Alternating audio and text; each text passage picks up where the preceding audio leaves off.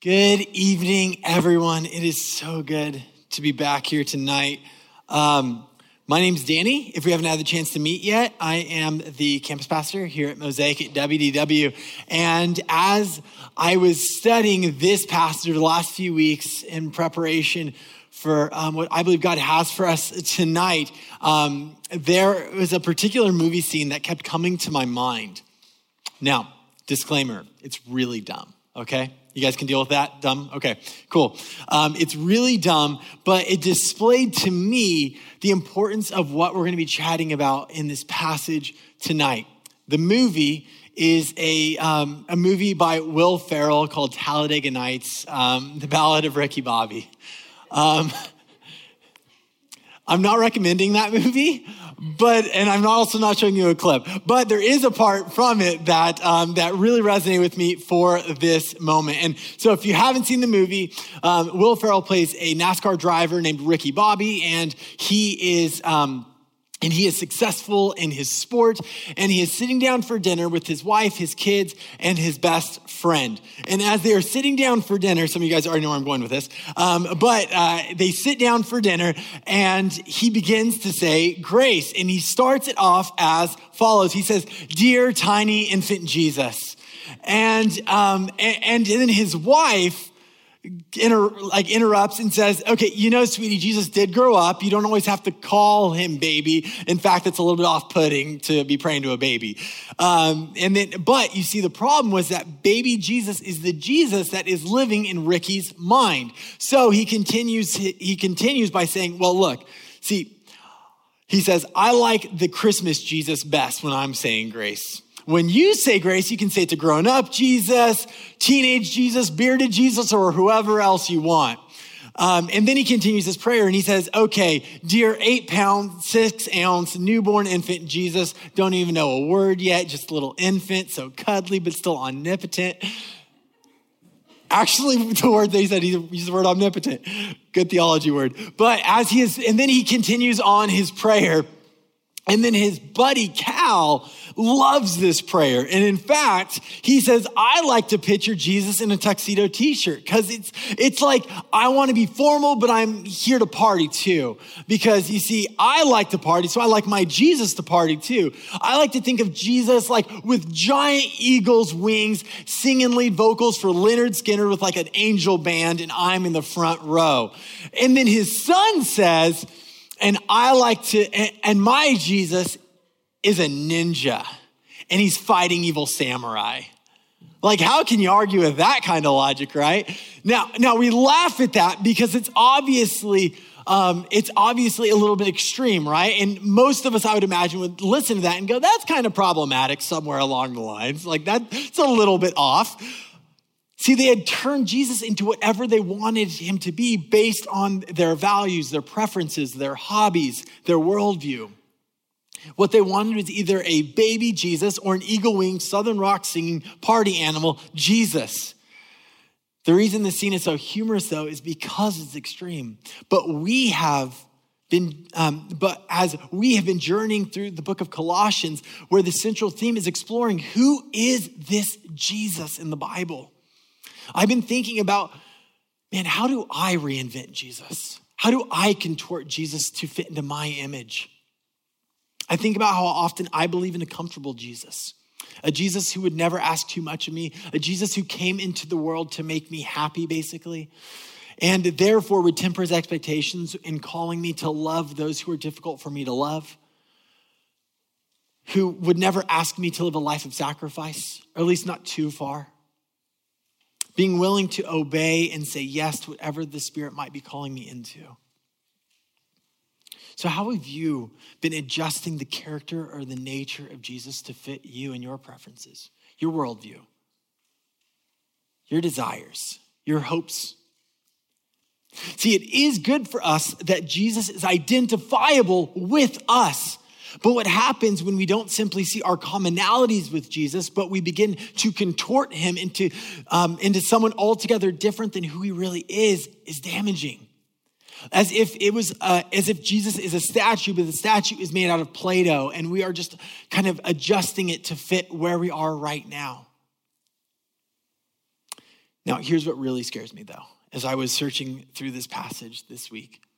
What happens if you or I are not self-aware enough? Or that we don't know enough about Jesus in the Bible well enough to know if we have changed him at all? Now, the reason this matters is because biblical Christianity is different than every other major world religion in many aspects, but especially this one.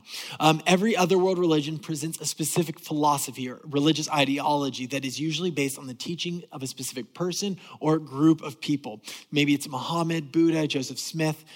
But Christianity is unique in the fact that we're not just following the philosophy of Jesus.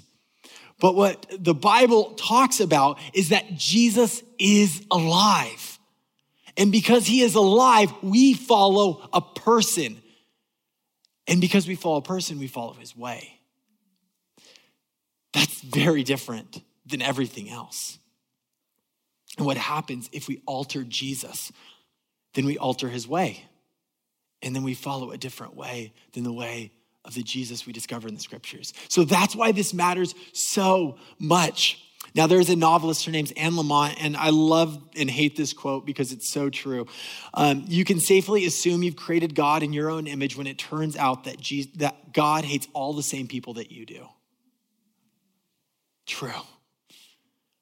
So who we believe Jesus to be really does matter. Whether it is baby Jesus, party Jesus, American dream Jesus, comfort Jesus, non-corrective Jesus, frustrated Jesus.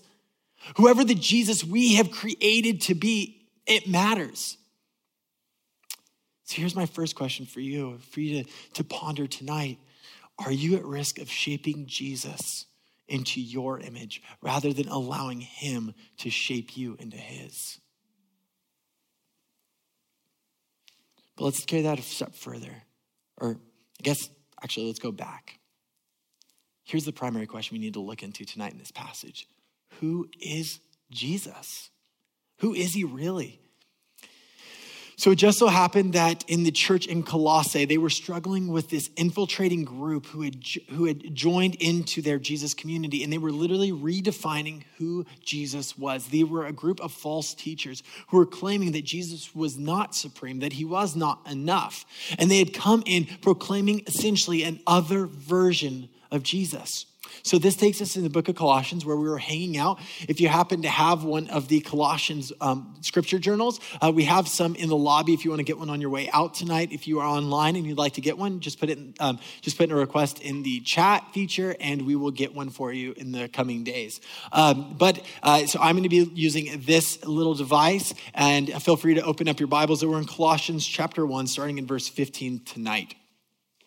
And now, as you're flipping there, Paul is moving now. It's kind of that bridge point between the introduction and the body of the letter. And as he is doing this, he writes this beautiful poem. We don't know if this is specifically a poem that was being cited and he just cited the full poem, or if this was a poem that he himself wrote. But either way, it's beautiful. And we've been referring to it kind of as the Christ hymn or the Messiah poem. And you can see the poetic styling of it in the recurring phrases of he is, or in him, talking about Jesus.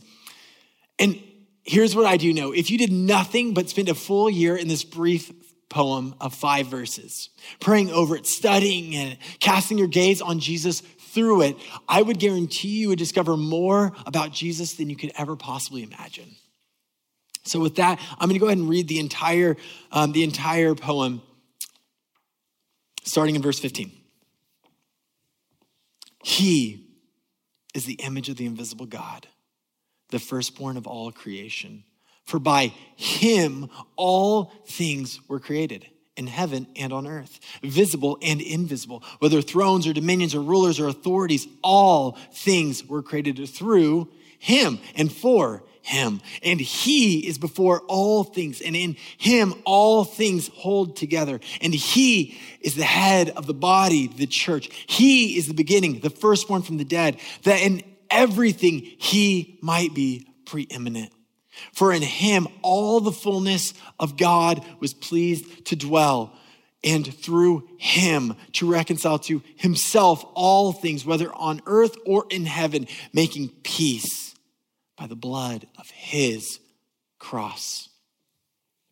Now, last week, Joel broke down the central characteristics of the first half of this poem, that Jesus is the Lord of creation, that it is by, through, and for him that all things were created. And this is so different than the version of Jesus that our world or different world religions look and see. Even than many Christians, people who call themselves Christians, believe in. He is not just a moral teacher. He is not just a religious leader. He is not a political revolutionary. He is not simply who I say he is. He is the one who was before existence even came into existence. He was. This is Jesus in power long before he was ever a baby in a manger. And this is the Jesus that we discover when we read even in the beginning of Genesis, in Genesis 1 and 2. But then as we fast forward to his time here on earth, we begin to discover where we're going to be hanging out tonight, starting in verse 18. See, Jesus is not just the Lord of creation. He is also the Lord of recreation or redemption. So verse 18 starts with this simple phrase, and he is the head of the body, the church.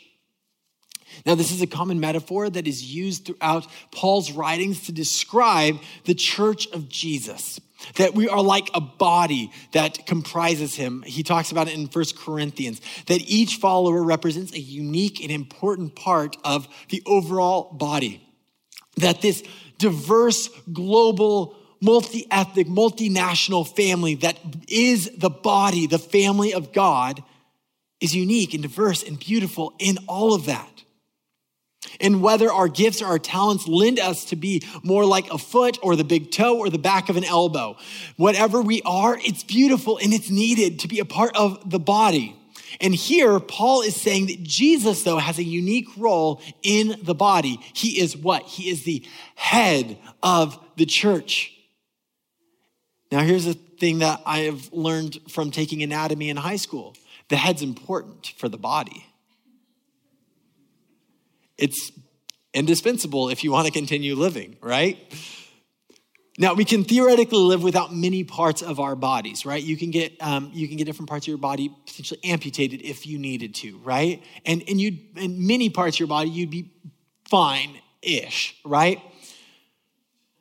But if you get your head amputated, it's all over because the head's vital. And Jesus is meant to serve as the head of the church, offering guidance, direction, vision, wisdom for the church. See, in the church, Jesus is supreme. You cannot have a church, the true church, without Jesus. You can't. You cannot have recreation or redemption, though, without the church. That's what we get throughout the story of the Old Testament, that the church is God's plan A for bringing about the redemption of the kingdom to the world. That's crazy because he didn't give a plan B. He's just using a bunch of knuckleheaded people like us to change the world and to bring about recreation and redemption in this kingdom paradigm into the world. It's crazy, but this is exactly what he has done. So you can't have the church without Jesus, and you can't have redemption without the church. So Jesus is pretty vitally important in all of this. And when we speak about recreation, it's the creative process of the kingdom breaking into our world. See, recreating our broken world into his image of love, justice, and mercy. And as part of his family, we are invited in on this journey of discipleship. And Jesus made it so clear through his time on this earth that he would use us, that he would use women and men throughout the centuries to display the gospel, to be ambassadors for the kingdom, and to invite people to know their adoption into God's family. Hence, the church is vital to God, but the most vital thing to the church cannot be a single leader. It cannot be strategy. It cannot be budget. It cannot be slick marketing, even though many of those things are good, right? It's Jesus. Without Jesus, all of this is for nothing. All of this is just, at best, a self-help social club. But if Jesus is entering the picture, then we are a part of something so more creative, so much more brilliant than anything we could ever comprehend or imagine. So for the church, Jesus is enough. Jesus is supreme. So let's continue on in verse 18. So he is the head of the body, the church. He is the beginning, the firstborn from the dead. Now, the word firstborn is an important part of ancient cultures. We've talked about this before. To be the firstborn meant to have the full inheritance, responsibilities, and weight of the family on your shoulders. Now, this isn't a concept that's very familiar in our day and age. It's not really the way that our American culture works as far as the firstborn having all of the responsibilities and all the inheritance on them. But I had an opportunity over the last week when I was back in California. I had mentioned this before. My grandma had passed away, so I flew back to California for the funeral.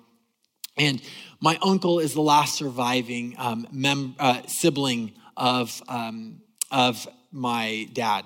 And my dad and his other brother are both passed away. So we were there, and my uncle, who is the middle child, is the only child left. So he had all of the responsibilities on him. Planning the funeral, starting to get to work on the will and the trust, making sure that people could come by the house and get things that might be meaningful to them. All of these little pieces, big and small, were all on him. Now, I could and other people could help and assist, but the reality was that it was all ultimately falling on him. So it was like a picture into that and what that means, that he is the firstborn. And Jesus, in his divinity, was never created. So he wasn't born born into his human form and his human nature later. But as the Son of God, he had the full inheritance, the full rights, the full responsibilities on his shoulders in two ways. Now, again, earlier on in this poem, it says that he is the firstborn of creation. That signifying that before creation occurred, Jesus was. But not only that, Jesus has the right to the cosmos because that is his right in the created order, since everything was created by, through, and for him. He created it. It's his stuff. We're a part of his stuff. But not only does he have the rights to all of the created cosmos, but he has the rights to offer up a recreation. And the reason why is because he is the firstborn of the dead. What does that mean? When Jesus was resurrected from the grave, he was the first one to ever do it. And when he did that, he now not only had the rights of creation, but recreation to bring others into new life. He has the keys because he didn't only just purchase creation, but also recreation. See, when Jesus was resurrected from the grave, he walked out of the tomb. He was bringing the long decayed garden back to life.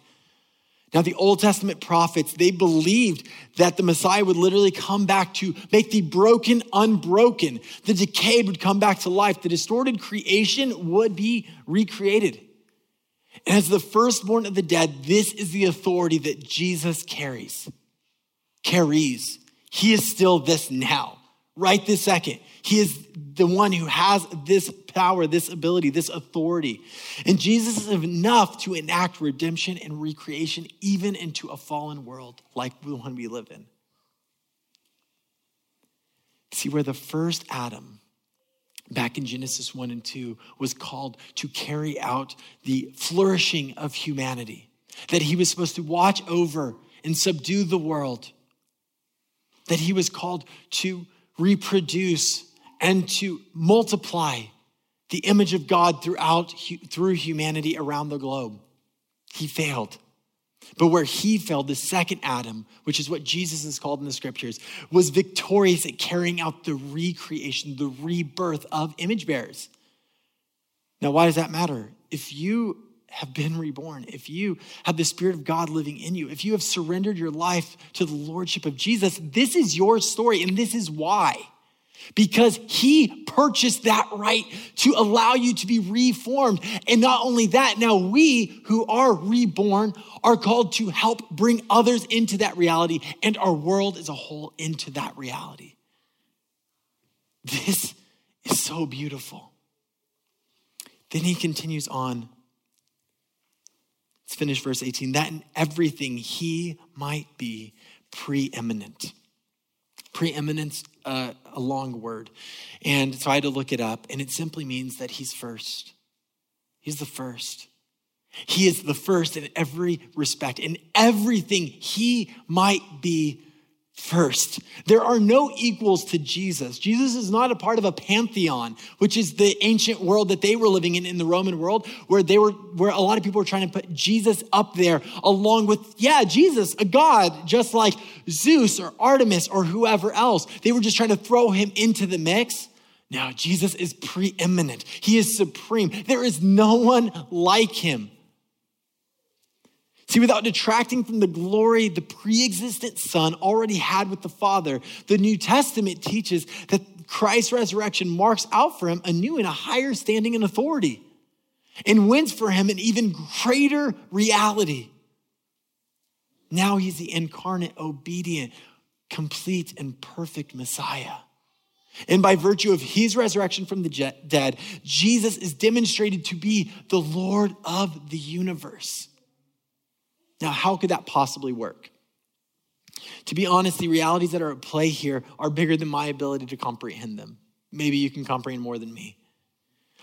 The question I've been wrestling through with this is essentially what it's saying is he has always been all powerful, and now he's even more powerful than that. I don't know how to put that together, but it sounds brilliant. See, somehow in the great mystery of Jesus, he was elevated even higher than high. His power extended beyond the unreachable. His brilliance shining even brighter than the brightest light that he already was.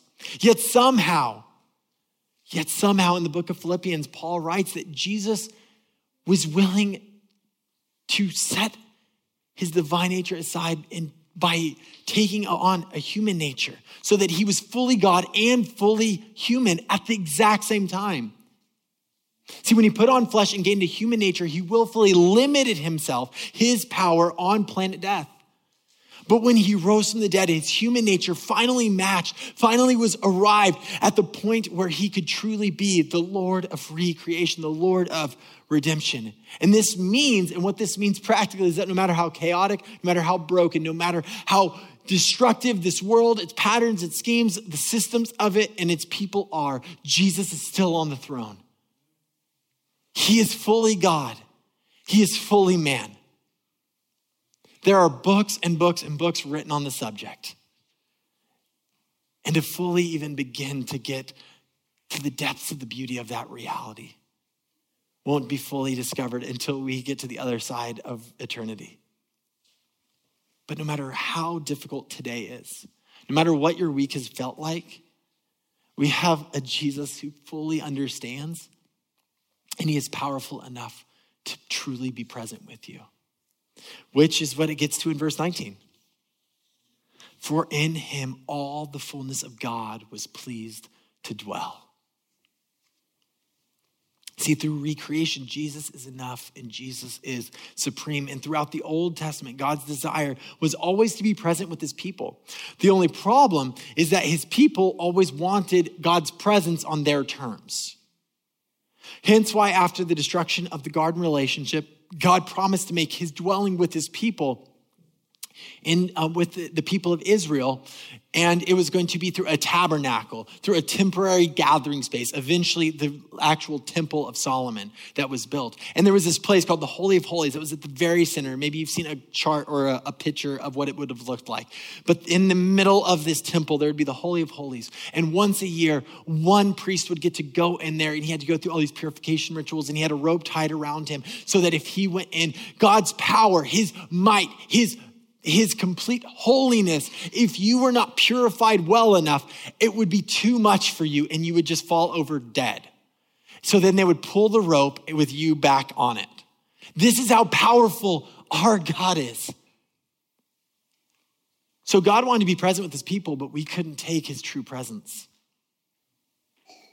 But Jesus,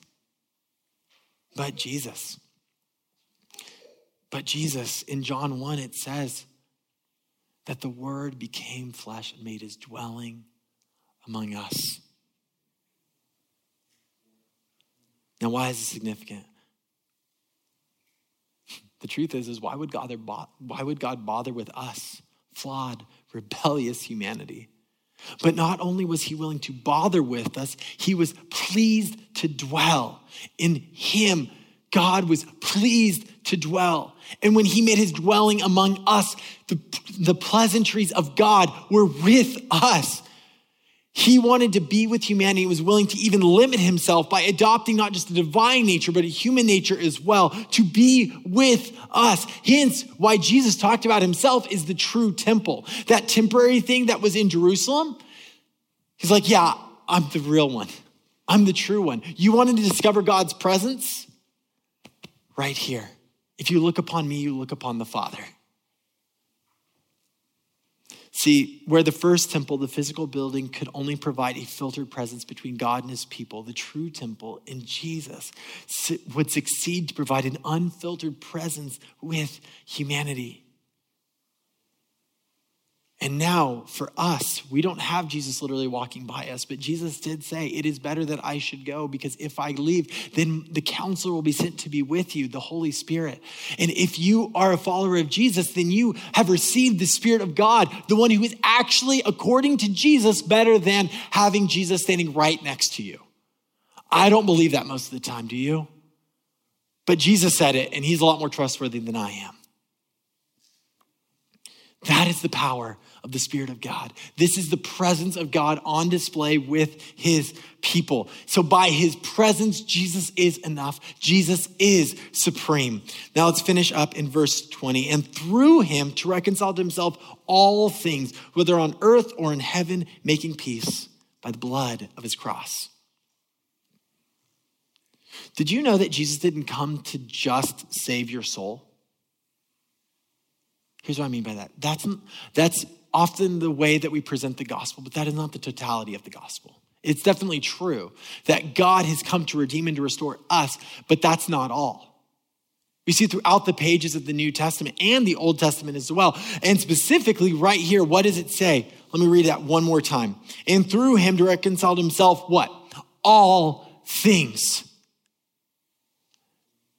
Jesus is in the middle of creating a kingdom paradigm and recreating and reforming this world when he returns again. He is doing it presently through his church by bringing others to come and to follow the way of Jesus, to make disciples, to baptize in the name of the Father, the Son, and the Holy Spirit, and to teach them all that he commanded, so that one day the family of God would dwell this recreated earth. Read the book of Revelation. It's fascinating. It's brilliant. It's beautiful. I don't understand much of it, but it's awesome. Because you see, the gospel is so much greater, though, than the idea that you should believe in Jesus so that you don't go to hell and instead you get to go to heaven. While that is definitely true, it's so much better than that. God's plan has always been more captivating than we could dare ask for or imagine. And as Paul wrote at the beginning of this poem, it is by him, through him, for him that all things were created. And not only that, it is through him that all things are constantly being held together. But at the moment of the introduction of sin and brokenness into our world, the image I get in my mind, I'm a nerd. Most of you guys know that already. But I think of like when Thanos snapped, right, in Infinity War. And there was that like boom that just went throughout the cosmos. And that's what I envision at that moment when man and woman, Adam and Eve, rebelled against God's desires.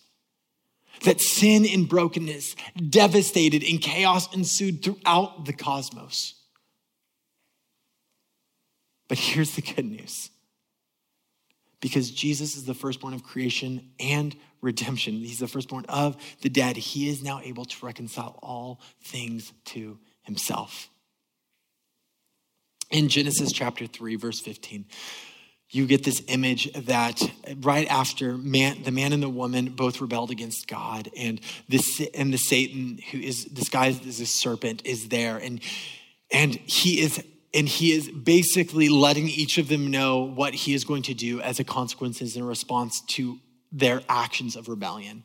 And to the serpent, he says this: I will put enmity between you and the woman, and between your offspring and her offspring. He shall bruise your head, and you shall bruise his heel. This is the earliest recorded prophecy of the Messiah who would be Jesus. See, Adam failed at his role to protect the family of humanity and the world from the chaotic spirit of Satan. But God promised that a descendant would come who would step on the head of the serpent. That would be the snake crusher. And when he would do that, he would have to take a lethal blow with it, but it would be worth it. See, when Jesus hung on the cross, he crushed the head of the serpent. Even though he was going to have to face death in the process. But through his blood on the cross, peace was made. And through his resurrection, victory was secured. So let me read this verse to you one last time. And through him to reconcile to himself all things, whether on earth or in heaven, making peace by what? How did he make peace? By his blood, by the blood of his cross. This is not just about personal salvation, although that it's part of this. This is the fact that in the middle of an active war zone, peace, shalom, has arrived. And that he is reconciling all things. He is ushering peace, justice, redemption, reconciliation, hope, love, and restoration into the seen and the unseen, to the earth and into the heavens. Expanding beyond the cosmos. God's work of redemption is already at work.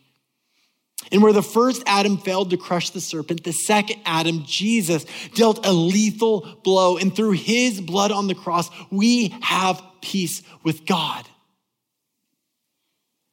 See, by reconciling all things to himself, Jesus is enough. Jesus is supreme. So who we believe Jesus to be truly does matter. In fact, I would argue that the most important question that you or any one of us or anyone else could ever answer is the question, who do I say Jesus is?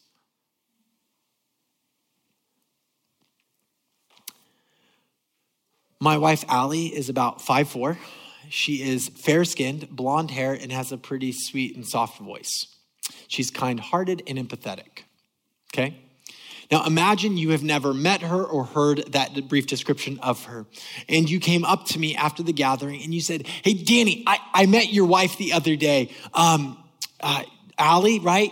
She was so cool. I'm like, oh, awesome. I'm so glad you met her. Yeah, she's really, really cool. I like her a lot. And then you start talking about her there and you're like, yeah, she's so cool. She's so tall though. What is she, like 6'4"?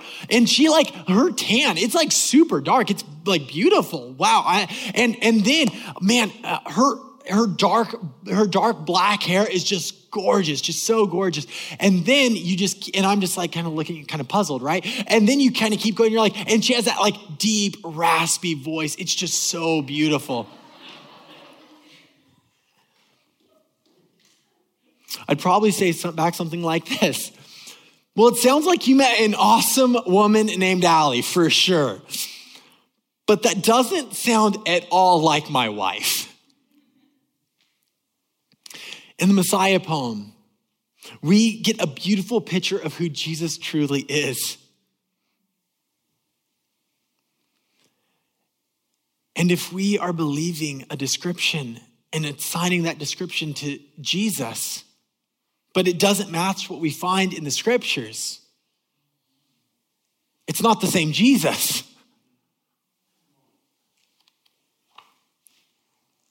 This is why I'm becoming more and more convinced of the beauty and the magnitude of the scriptures.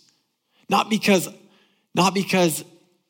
a book has authority, but because the Spirit of God who guided the writings of it does. And that because in this we discover who Jesus really is, what he really did.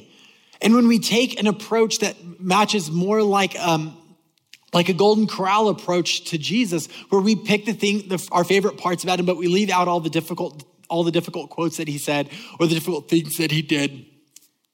We end up with someone we can call Jesus, but it's not the same guy. See, we are called to discover who Jesus really is through the pages of the scriptures.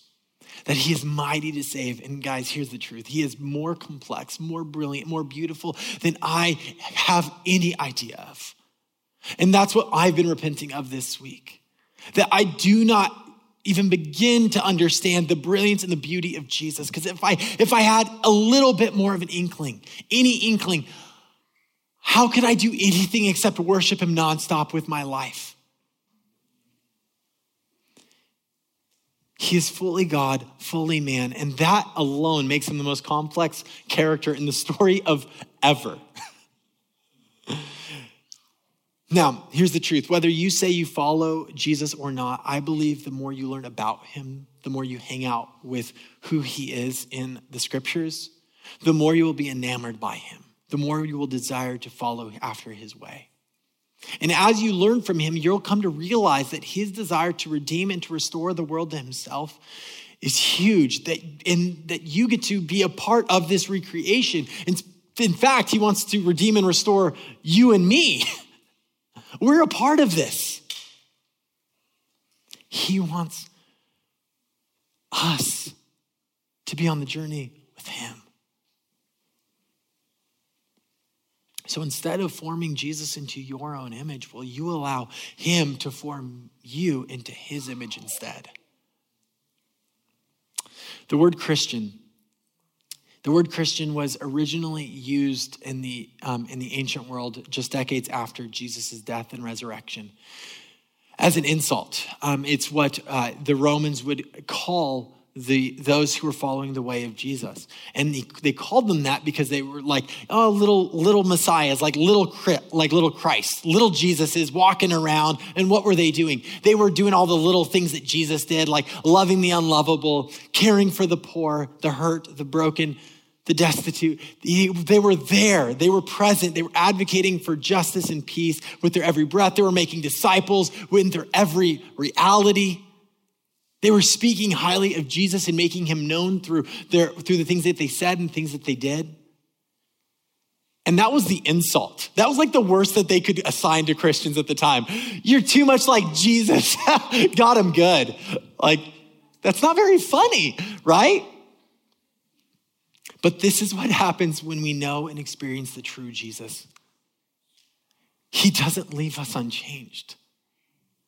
So imagine if this became the hope and the heartbeat of this Jesus community here at Mosaic at WDW and for the church of Orlando.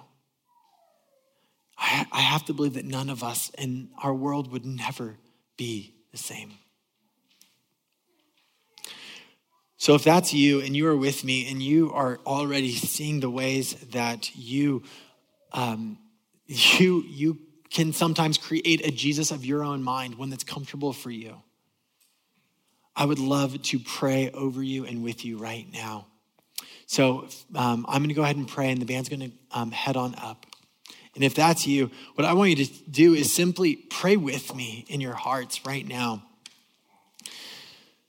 Because we have a God who's faithful and just to forgive us, even when we are silly, even when we're knuckleheads, even when we rebel. He's that good of a God. Father, I thank you so much for Jesus. I thank you for his life. And I pray that you would genuinely help us to truly thank you for him by knowing him. That we would desire a relationship with Jesus that would be transformative in our hearts, in our minds. Lord, I know that we are in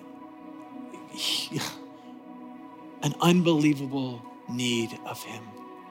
The only problem is we live most of our lives without ever truly realizing how great our need is of Jesus.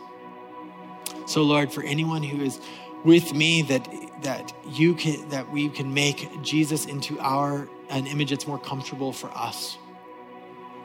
Lord, I pray that we would be able to truly repent and come home to you on that. That we would remember who Jesus really is, that he is more wonderful, beautiful, glorious, terrifying, magnificent than we could ever imagine. Lord, I pray that we would not be content with a Jesus that reflects our worldviews, our political or social views, our our family views, our religious views, but that we would return to the scriptures. And we do that as a community so that we can be transformed by who Jesus really is. Because Jesus is better. He is enough, and he is supreme. And it's in Jesus' name I pray. Amen.